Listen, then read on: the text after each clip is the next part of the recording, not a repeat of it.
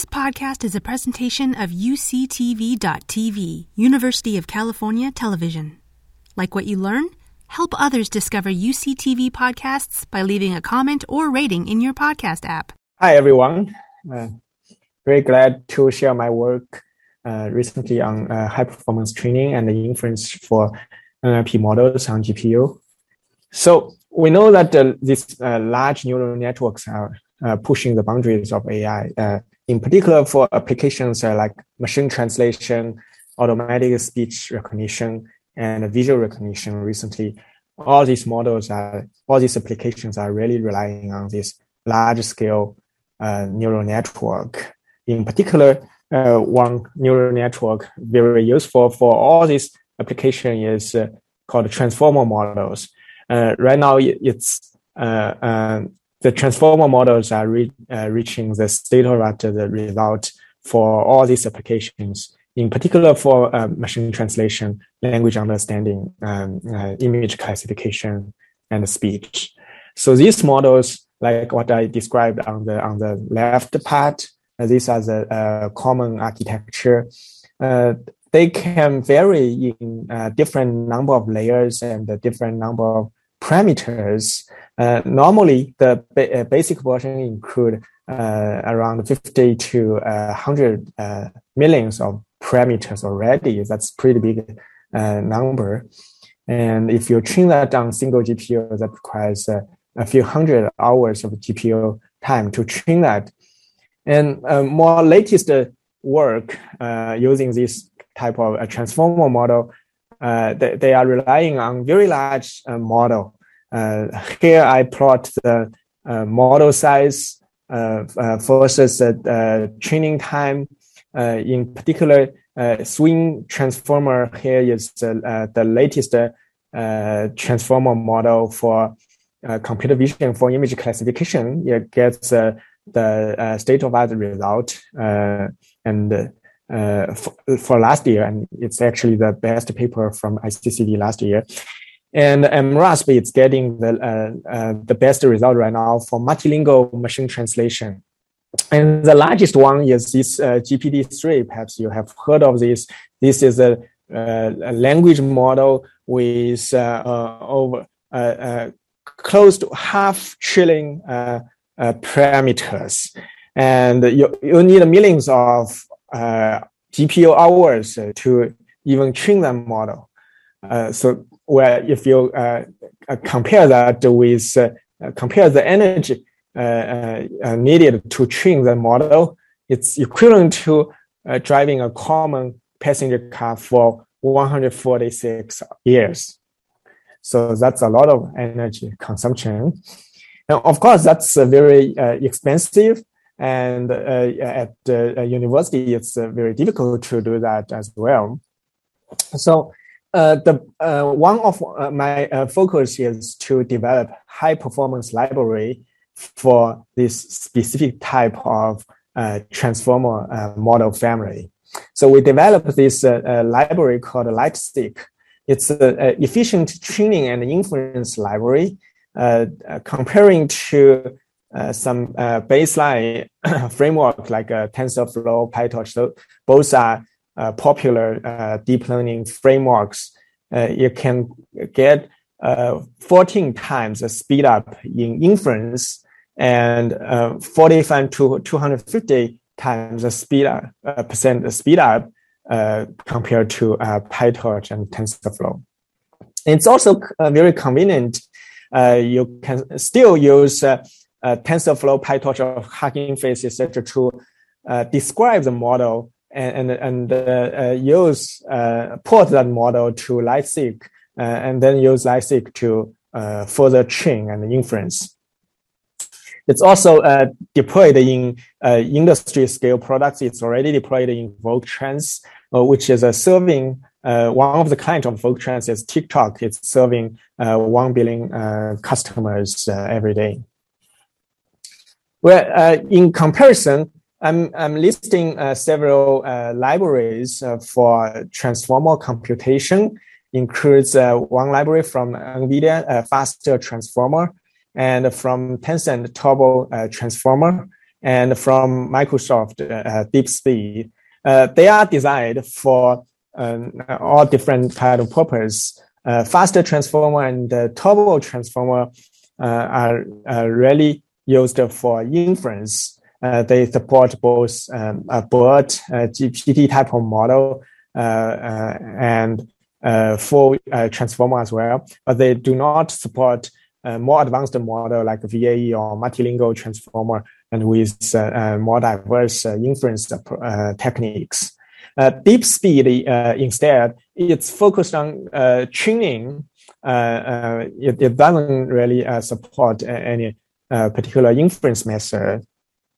So our LightSeq in comparison, it supports all different types of model and all these various inference technique and supports training as well. It can integrate with PyTorch and TensorFlow as well. So in terms of performance, we compare this LightSeq with several other frameworks on different model size. We have 6 encoder, 6 layers of encoder, 6 layers of decoder. That's a standard transformer. We have larger ones like a 12 encoder, 12 decoder, and even larger one with 24 encoder and 24 decoders on different types of GPUs, 300 and 800 as well. So this is the training performance in terms of the number of tokens per second. And in comparison, if we so this is the same plot, but we plot it in terms of speed up comparing to the basic PyTorch. So with FairSeq is a PyTorch library specifically designed for the sequence learning. If you combine with FairSeq with the Apex library, which is again developed by NVIDIA for quantization, it can achieve some a little bit speed up. But if you combine FairSeq with LightSeq together, you can achieve almost 3 times the speed up in terms of training. So in terms of inference, we also compared inference of this transformer model. This is a machine translation application on T4 and P4 GPUs. Usually we don't really need those 800 or V100 those powerful GPUs for inference. So we can use less powerful GPUs like T4. So in both cases, the LightSeq achieves over 10 times the speed up compared to PyTorch and TensorFlow. It's also faster than the faster transformer library from NVIDIA. So there are 3 major techniques that's very important for the LightSeq improvement. They are the kernel operation fusion and dynamic memory management on GPU and the optimizer acceleration. So in the computation of transformer, there are 2 types of the computation. There are matrix multiplication, which can be realized by native library of CUDA library or cuBLAS, and there are the rest operations. So that one technique we used is to fuse all the rest operations together, all the operations other than the matrix multiplication, and fuse them into just one operation. And then also we optimize the number of times we need to do the reduce operation by using algorithmic reformulation. So with that, we can basically improve the portion needed for operations other than matrix multiplication. You can see comparing to the baseline and the LightSeq approach, after optimization, the matrix multiplication occupies the majority of the time here. And we can also improve the memory usage as well by dynamic memory management. So comparing to the basic PyTorch implementation, where we can reduce the memory consumption by almost half, then we can, with that reduction, we can increase the batch size for transformer training. And with that increased batch size, not only we can improve the speed for training, but also we improve the accuracy as well, because usually this large batch size will stabilize training and also improve the performance. So looking forward, right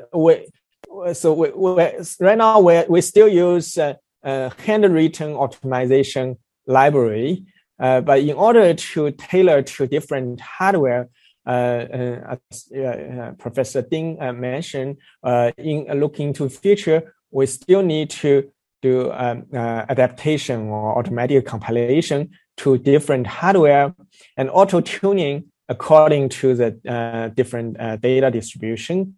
And I haven't talked about the very large models. So far, we can only optimize for kernels on single GPU.